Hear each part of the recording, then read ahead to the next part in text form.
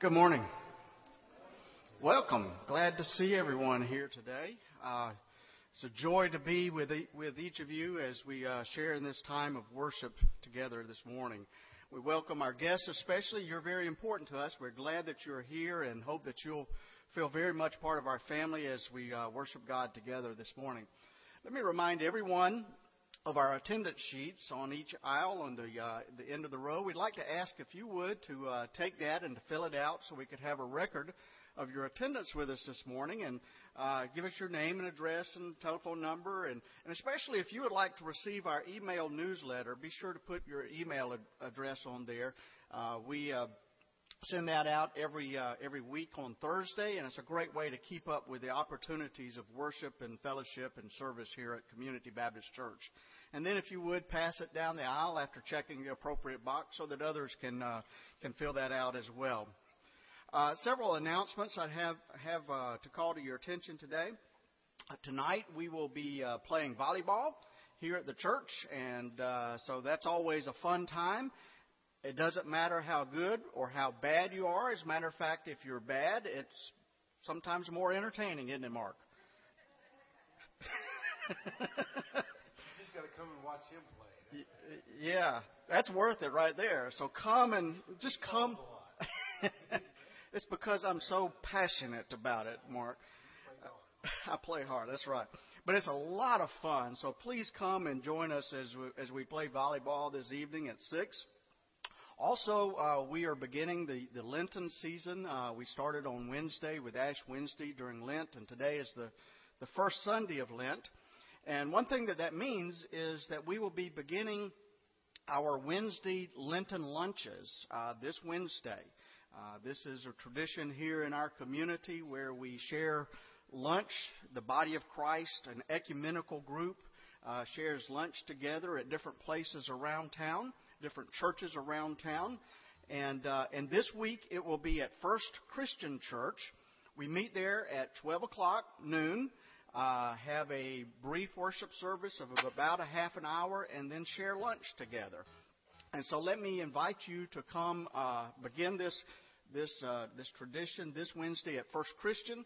It will be held here next Wednesday, the following Wednesday, the second Wednesday of Lent. And so we invite you to be a part of that and all of the services. It's really a wonderful time to share in the body of Christ with Christians from all across Henderson and all walks of life. And if you would like to make a contribution to our Lenten lunch, then please see Jerry, and she'll be glad to take care of that. No one pays for lunch.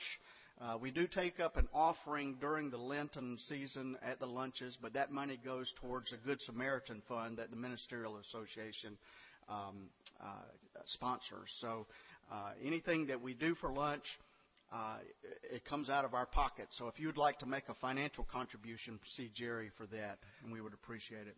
There's also a Lenten devotion online. You can see in your worship folder the link to that. It's a great little devotion. It doesn't take very long to go through it, just 2 or 3 minutes. And so check that out, and they will send you an email reminder every day to look at this devotion, and it really is a nice little devotion. One other thing I'd like to call to your attention, as many of you probably have heard, Elbert Tapp passed away early yesterday morning. His funeral will be Tuesday at 11 o'clock at Rudy Rowland Funeral Home. And I know that many of you will want to express your sympathies to Leona and Lisa and Billy and others there.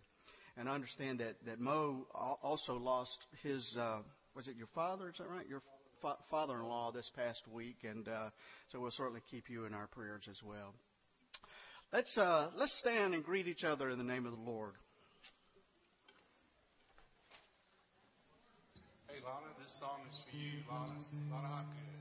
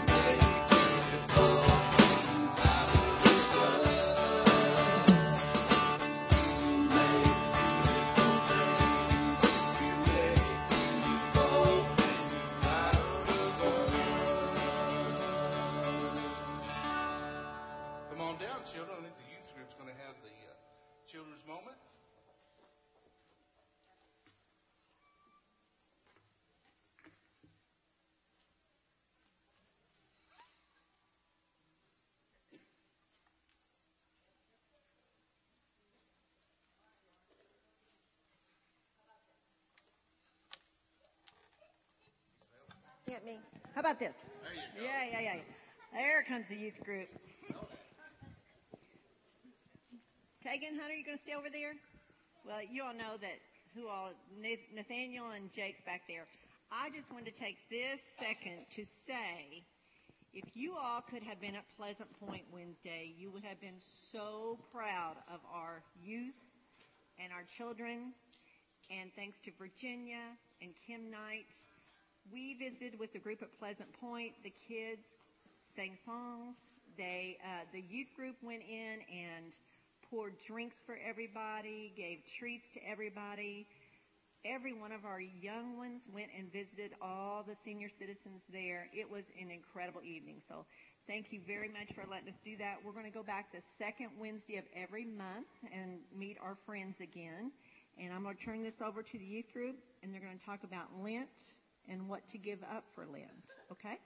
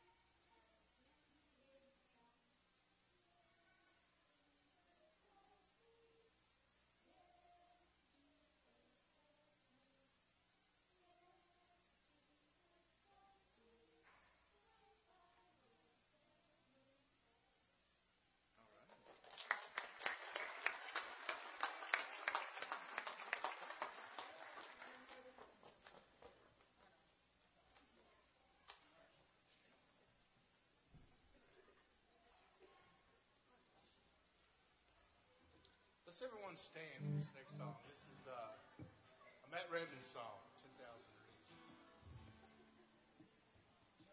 Turn the guitar on.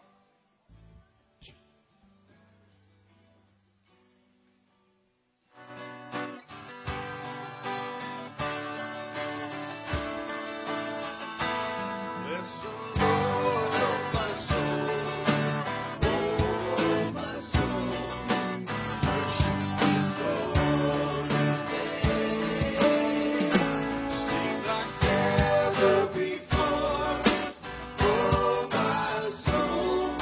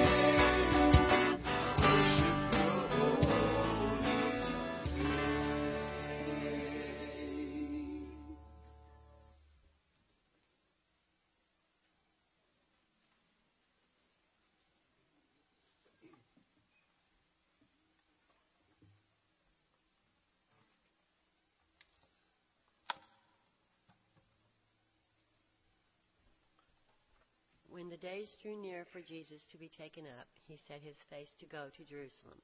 Luke 10:51. After almost 3 years of ministry, the time came for Jesus to confront the powers and principalities who were marshaling their forces against him. After 3 years of healing and teaching and showing his disciples what the kingdom is to be, the time came for him to face his destiny, and from that time on he set his face toward Jerusalem. Jesus knew what awaited him there. From that point on, each gospel takes on an ominous feel. From that time on, each step Jesus took toward Jerusalem was a step toward suffering. From that time on, the cross loomed large in Christ's mind and words. With each step, a part of him died.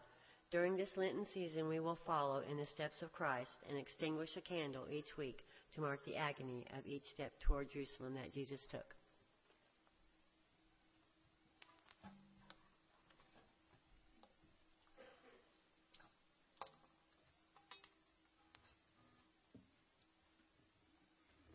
We're going to do an original song for you this time. All right, here we go. 1, 2, 3, 4.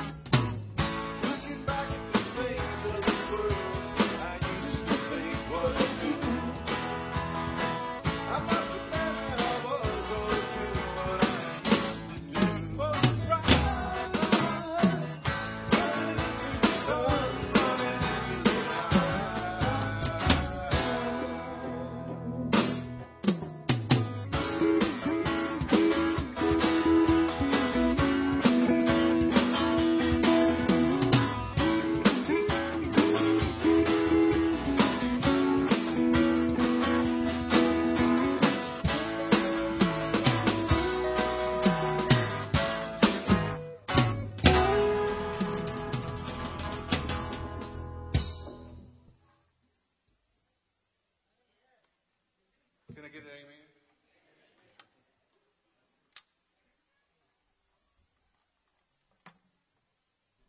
I'm filling in for my wife. She's under the weather, so I have the scripture reading today. It's Matthew 6, 1 through 6, and 16 through 21. Concerning almsgiving. Beware of practicing your piety before others in order to be seen by them, for then you have no reward from your Father in heaven. So whenever you give alms, do not sound a trumpet before you, as the hypocrites do in the synagogues and in the streets, so that they may be praised by others. Truly I tell you, they have received their reward.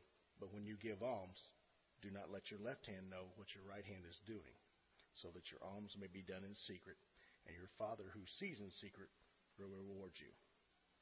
Concerning prayer.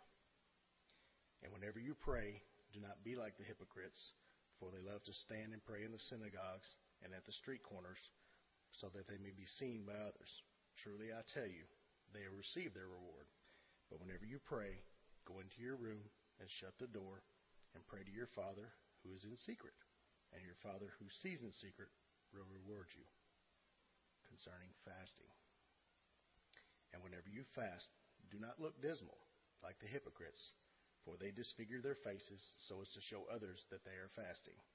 Truly I tell you, they have received their reward. But when you fast, put oil on your head and wash your face, so that your fasting may be seen not by others, but by your Father who is in secret. And your Father who sees in secret will reward you. Concerning treasures. Do not store up for yourselves treasures on earth, where moth and rust consume, and where thieves break in and steal. But store up for yourselves treasures in heaven, where neither moth nor rust consumes, and where thieves do not break in and steal.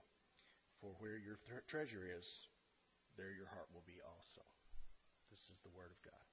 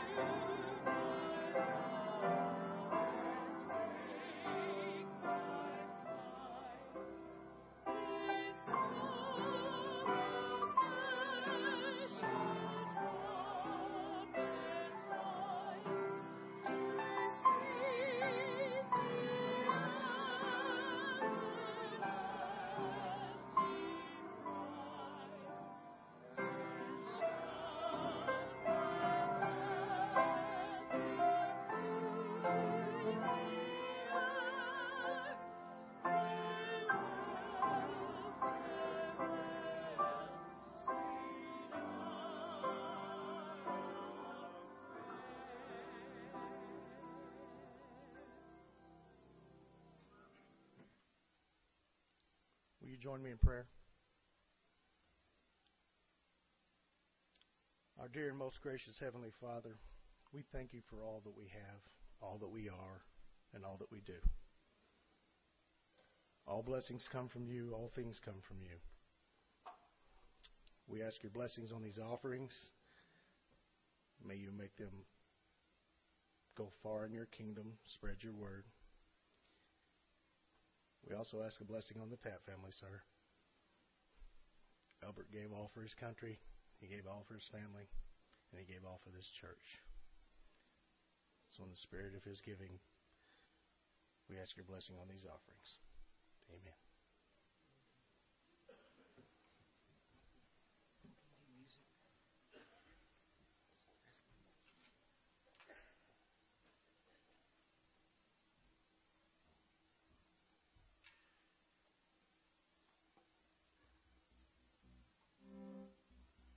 Before we do this song, I want to tell you a little bit about it. It's a new song for us. This song is really a story, and it's a story that a lot of people can identify with. And many people struggle with depression. And this is all about a story of one's struggle on a daily basis. And the name of it's called Today's a New Day. And people who wrestle with depression, that's the way it is. It's one day at a time. More so than we that don't wrestle with depression. And but it's all about one's journey and struggles and how through God and His presence, through His Word, through prayer and study, that they're able to get through that day. And learning the power of the Word. And as the story unfolds through the song, you'll understand what I'm talking about. But that's the name of it. It's called Today's a New Day.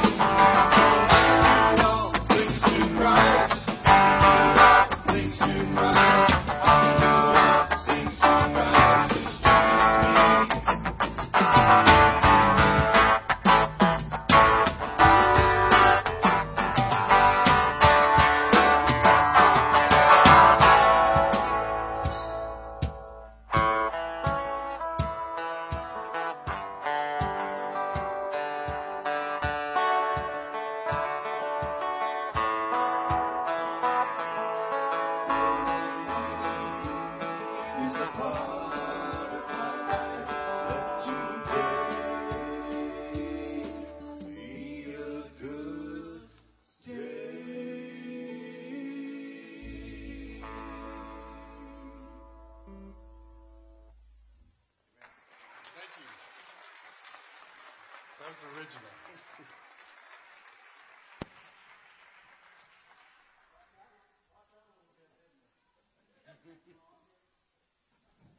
Here we.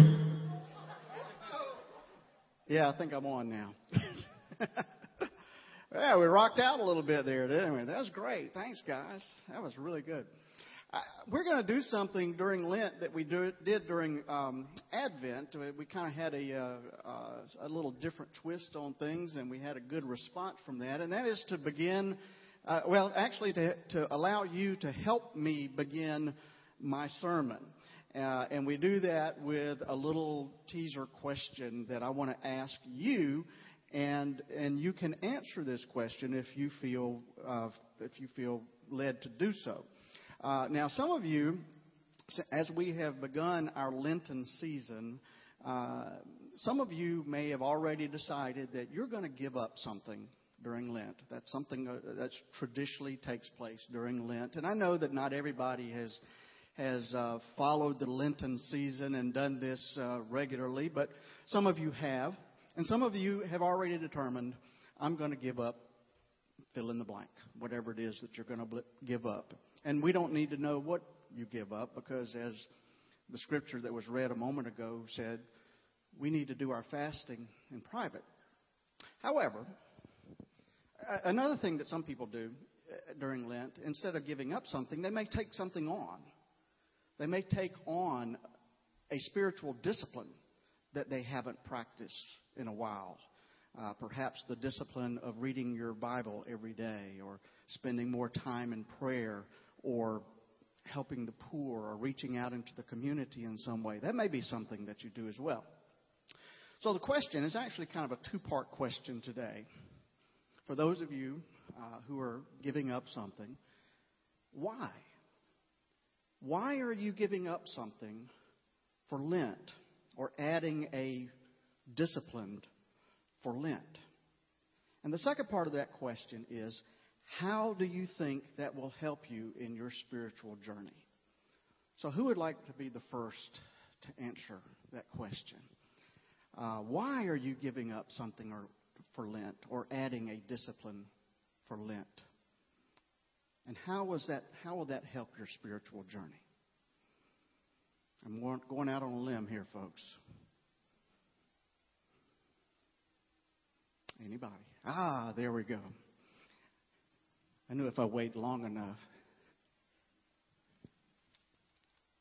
I just didn't want you to have no one raise their hand. I thought about this a lot, and I was talking with people this morning, and I work with a lot of people that are Catholic, so that was the big topic of discussion at our in-service on Friday. But I had decided that I was going to give up buying things that were not absolutely necessary, not purchase anything that I didn't absolutely need. And I thought that would help give me a better perspective, perhaps, on budgeting things, and then looking at things that are more important, maybe so I could have more money to give to the church or for causes or things like that. So that was my thought. Excellent. Thank you very much. Who else would like to share something of why are you giving up something for Lent, or taking on another discipline? And how does that affect your journey with Christ? Anybody else? Oh, we got a quiet group today. That's okay. And that's enough. That's fine.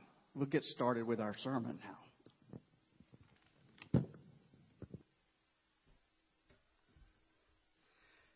It is an age-old story, but one that's worth telling again. An armed robber accosted a French priest on a dark back street in Paris and demanded his wallet. But as the priest opened his coat to reach for his wallet, the thief caught sight of his clerical collar, and he immediately apologized. He said, "Never mind, Father, I didn't realize you were a priest. I'll be on my way." Well, the priest was relieved, of course, and he good-naturedly offered the man a cigar. But the robber said, "No, thank you, Father. I gave up smoking for Lent." I don't know about you, but I wonder if he ever thought about giving up robbery for Lent. Well, one of the hallowed traditions of Lent is that we give up something that we enjoy for the duration of this sacred season. And usually it means something like chocolate or desserts or soda or something like that. And this, of course, has opened us up to a lot of a multitude of lame jokes. I know one civic-minded individual who said that he's giving up taxes for Lent. And another one has said, and I've said this one before myself, that he's given up New Year's resolutions for Lent. And comedian Stephen Colbert, who I understand is a Sunday school teacher at his Catholic church, he said he's giving up being Catholic for Lent. And it appears that the Pope is giving up being the Pope for Lent, you know. And people may laugh at this idea of giving things up for Lent, but the idea originally was to share experientially in the sufferings of Christ. You see, Christ gave up his very life for us. So should we hesitate to give up something that we love to show our devotion to him? I'll tell you what giving up something for Lent does for me. I try to give up something that I partake of on a regular basis. Something that I normally enjoy and may take it for granted. I may take it for granted there. And so when the opportunity arises for me to want that particular thing and to almost automatically ask for that particular thing, the thought comes to my mind, no, don't forget, Tim, you're giving that up for Lent. And I immediately am reminded of why I gave that up for Lent. You see, every time I want whatever it is that I have given up, I am reminded that Christ gave his life for me. And it helps me to not take that for granted. It makes me more grateful for the sacrifice that Jesus has made on my behalf. And so every time I deny myself the item that I have given up, it is an act of worship and an act of renewed devotion. But even under the best of circumstances, the practice of giving something up for Lent has never worked completely. Dean Snyder said that he was doing some research on religion and eating. And one little factoid that he ran across was that in medieval days, monks gave up butter and lard and fat for Lent. And thus you have Fat Tuesday. You ever heard of that? Fat Tuesday, or in French it's Mardi Gras. That's the day before Lent begins. Lent begins on Ash Wednesday, and Fat Tuesday, Mardi Gras, begins the day before. It's kind of like a last hurrah, one final day to eat rich, fatty foods before the ritual of fasting begins during the season of Lent. It's also known as Shrove Tuesday, and one of the rituals that many households observe is that on Shrove Tuesday they will make pancakes. And they do this to use up all of the butter and the fat and the lard in the house. Here in Henderson each year, the youth group over at St. Paul's Episcopal Church have a pancake dinner on Shrove Tuesday to celebrate Shrove Tuesday. And it's as a fundraiser for their youth group as well. But Fat Tuesday, or Shrove Tuesday, all began with the monks of medieval times who had a ceremony that they called burying the fat. And they would literally put butter in a casket, hold a funeral service, and bury it. And you know why they gave up butter and lard and fat? I'm not making this up, folks. It was because to do so for these 40 days between Ash Wednesday and Easter would make them constipated. And this, they felt, was their way of sharing in the suffering of Jesus. Snyder said that he shared this in a staff meeting one day, and one of his staff members responded by saying, "Well, I guess so." And I guess there are all kinds of ways to share in the suffering of Jesus. But a serious response to this idea of making a sacrifice during Lent has been for many Christians to fast. And a fast can mean many things. It can mean that we fast from one particular thing, like giving up something during Lent. Or it could refer to the traditional practice of fasting, which is to abstain from eating anything for a particular period of time, maybe for a day. And medical experts are divided on the wisdom of fasting, but many saints have reported that fasting has brought them closer to God. According to John Maxwell in his book titled Partners in Prayer, fasting played a major role in the Great Awakening that swept both America and England in the 1800s. John Wesley, who was a founder of the Methodist movement, and his brother Charles and other fellow believers regularly fasted and prayed. And in fact, John Wesley believed so much in the practice of fasting that he urged early Methodists to fast and pray every Wednesday and Friday. And he felt so strongly about this that he refused to ordain anyone into the Methodist Church who would not agree to do that.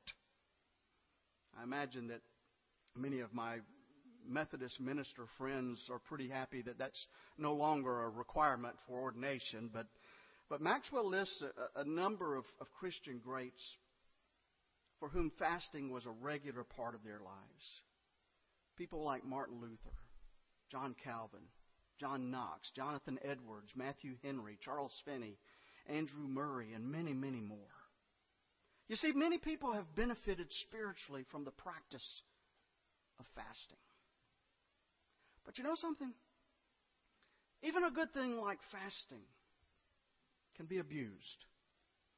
In our lesson from the Gospel of Matthew, we hear Jesus say this: when you fast, don't look somber like the hypocrites do, for they disfigure their faces to show others that they are fasting. Truly, I tell you, they have received their reward in full. But when you fast, put oil on your head and wash your face so that it will not be obvious to others that you're fasting, but only to your Father who is unseen, and your Father who sees what is done in secret will reward you. Now, notice that Jesus was not saying, do not fast. In fact, he seems to be endorsing the practice. He even gives directions on how to do it. When you fast, he says, put oil on your face and on your head and wash your face. In other words, fasting is good, but not if you use it as a demonstration of your piety. Not if you walk around and look like you're fasting. Not if you use it as a demonstration that you're super religious. That's not the purpose of fasting. I've always appreciated the words of one of the early church fathers, John Chrysostom. When it comes to fasting, he says this. He asks, do you fast? And he says, then give me proof of your fasting by your works. If you see a poor man, take pity on him. If you see a friend being honored, do not envy him. Do not let only your mouth fast, but also the eye and the ear and the feet and the hands and all the members of our bodies. Let the hands fast by being free of avarice.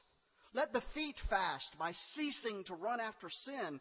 Let the eyes fast by disciplining them not to glare at that which is sinful. Let the ear fast by not listening to evil talk and gossip.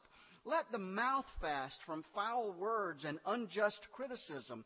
For what good is it if we abstain from birds and fishes, but bite and devour our brothers and sisters?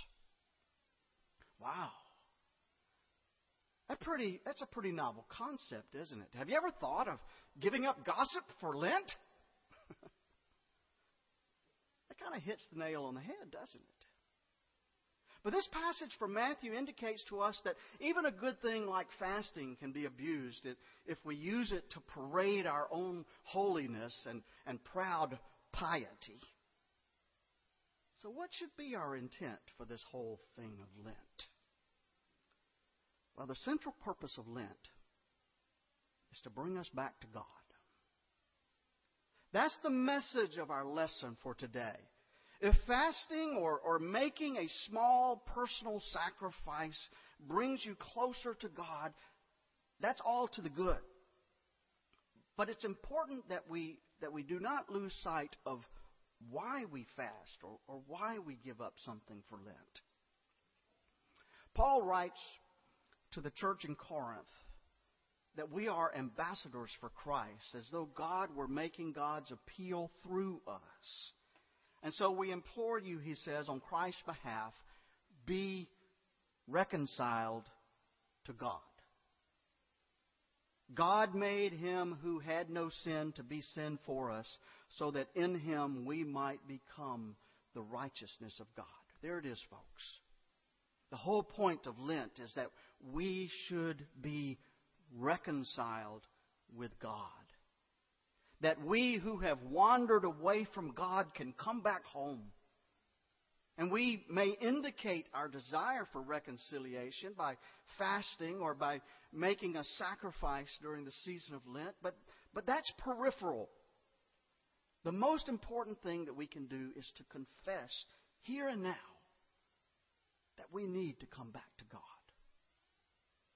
And to make that confession, to say that we need to be reconciled to God, is to confess that all of us, to some degree, are estranged from God. Now, there are members of this congregation who I know live very close to God, and I am in awe of your spiritual commitment. But let's not kid ourselves, folks. None of us is perfect. We're all sinners. Every one of us. There are gaps in all of our lives. There are emotions that will not heal. There are resentments that still fester. And there are prejudices that come to the surface under stress. In a sense, we are kind of like snowflakes. Snowflakes are so beautiful and white, and they look so pure. And I thought about this a moment ago as the band was singing. You make beautiful things out of dust. You make beautiful things out of us. That's what happens with a snowflake. A snowflake is so beautiful and white, and they look so pure. But listen to this. Every snowflake, every single one of them, has a tiny piece of dust at its core. That's how snowflakes are made. Water molecules grab a hold to a piece of dust, and the water kind of builds up to form the snowflake from there. Every single snowflake has a tiny piece of dust at its core. And so do we. So do we. And that's why Lent is so important for us.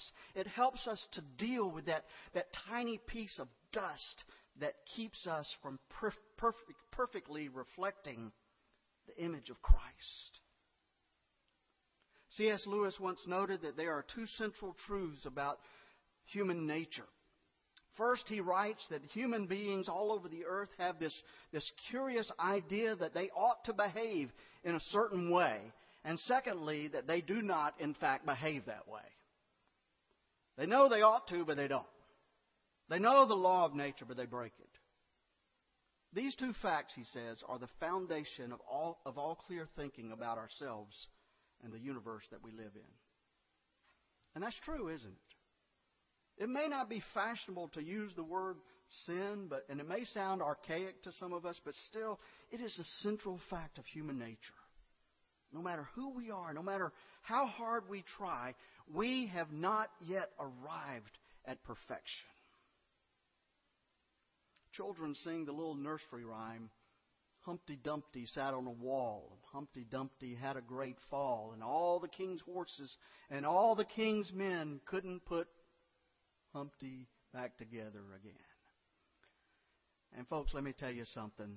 That's us. That's true for all of us. We are all a broken people. And the only hope that we have for being put back together again is for God to touch our lives. There was a man in Wisconsin named John. John was kind of scary. He was a nice guy, but he's kind of scary because he was so big and bulky, and he was just one big muscle built like a fire hydrant. He was in his mid-20s and was very active in mixed martial arts, and he loved to fight, you know. But one day, his family went to a church event. It was a community picnic hosted and sponsored by a church in his town, and the pastor of the church talked with him and invited him to come to church sometime. Well, John didn't seem very interested. But after a while, after some time, John showed up at church accompanied by his 3-year-old son, and something happened to John in that church service. Something beautiful. You see, the Word of God took root in John's heart that day, and it started to grow. He went to church some more. He took some classes, and finally he joined the church. Well, one Sunday, John walked into church late. I mean, really late. About now, you know. Almost about sermon time. And so after the service, the pastor asked him why he was so late. And he wasn't putting him on the spot. He was just curious. And John said he got up that morning, and his car couldn't start. His car wouldn't start. And he tried to fix it, but he couldn't fix the car. And so John got out his 10-speed bicycle, bundled up his kid, and pedaled 5 miles in a freezing Wisconsin temperatures because nothing was going to stop him from coming to church. Wow. If only all of us would have that kind of commitment. But you know something? I've seen that happen in people's lives. You see, John had something missing in his life. He couldn't put himself back together again. But God did. And John's not perfect, but he's growing. He's growing in the same way that you and I hope to grow as we submit ourselves to the discipline of Lent and as we ask God to more fully and more completely fill our lives with God's grace. And of course, if we are reconciled with God, we are also more easily reconciled with one another. You see, the reconciliation with our neighbor always goes hand in hand with our reconciliation with God. Anthony Robinson, in his book titled What's Theology Got to Do with It, tells a story about a Palestinian Christian priest named Elias Shakur. It is said that Shakur grew tired of presiding over the sacrament of communion in his congregation. And the reason why was because he knew that many of his parishioners hated each other. Some had not talked with one another in years, even decades. Some of them bore grudges that dated back to the previous generation. And so one Sunday, Father Shakur locked up and barred the doors of the church. And then he told his congregation that he had no intention of presiding at the sacrament of communion or of unlocking the doors of the church until those who were at odds with one another confessed their sins, offered forgiveness, and gave peace.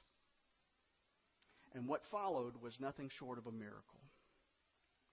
After a few moments of stunned silence,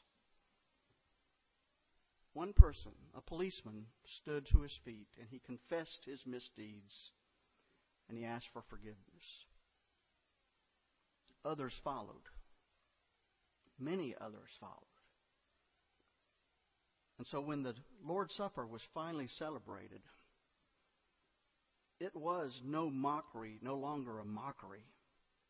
It was a sacrament in which the members of that congregation recognized one another as the body of Christ.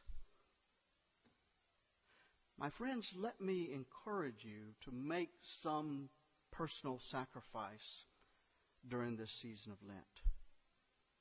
The discipline of doing so will help to remind you that you're not perfect. None of us are. But that God is working in your life, and that Christ has given His life for your imperfection. But most importantly, live the life that Christ's Spirit, authentically every day. Not piously, not making a show of your religion, but authentically following the way of love that Christ has shown us to live. Our world is hungry for an authentic sign of Christian devotion. So that should be the primary objective for this season of Lent. If you profess Christ as your Savior and Lord, then don't go home and snap at your family tonight. If you stop by a restaurant on your way home, don't be impatient with the server because they're a little slow. Show genuine Christian love and goodwill in action. Be reconciled to God. Be reconciled with your neighbor. These sacrifices that we make during the season of Lent, they're not a sign that we are any better than anybody else. In fact, it's just the opposite. It's a sign that we are all sinners dependent upon the grace of God. And so fast in a way that John Chrysostom recommended. Fast by your good works, like our children did at Pleasant Point this week, as they gave up selfishness for Lent. Fast by your good works. Fast through your deeds and your love. Show to others what Christ has done for you.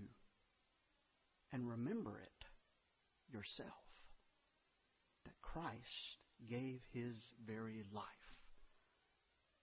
for you. Amen. Let us sing together number 182, What a Friend We Have in Jesus. And I hope we recognize during this season that we do have a friend in our Lord Jesus Christ. And I thank God for it. I thank God that, as Jesus said, there's no greater friend than this, that one would lay down his life for a friend. That's exactly what Jesus did for you. He laid down His life for you, friend. Maybe you've never made a commitment to Christ and you haven't accepted Him as your Lord and Savior. We invite you to do that today as we sing together. Maybe it's time for you to say yes to the Lord. Yes, I want to be your friend. Yes, I want you to befriend me, and I want to accept the grace and the love and the forgiveness that you have and that you demonstrated to us through your death on the cross. You did that for me, and I'm grateful for it. Maybe you'd like to come and unite with our church as we seek to be the imperfect church that we are, but we seek to follow the ways of Christ. Or maybe you just need a time of prayer today. We invite you to come as we sing together, number 182, What a Friend We Have in Jesus. Would you come?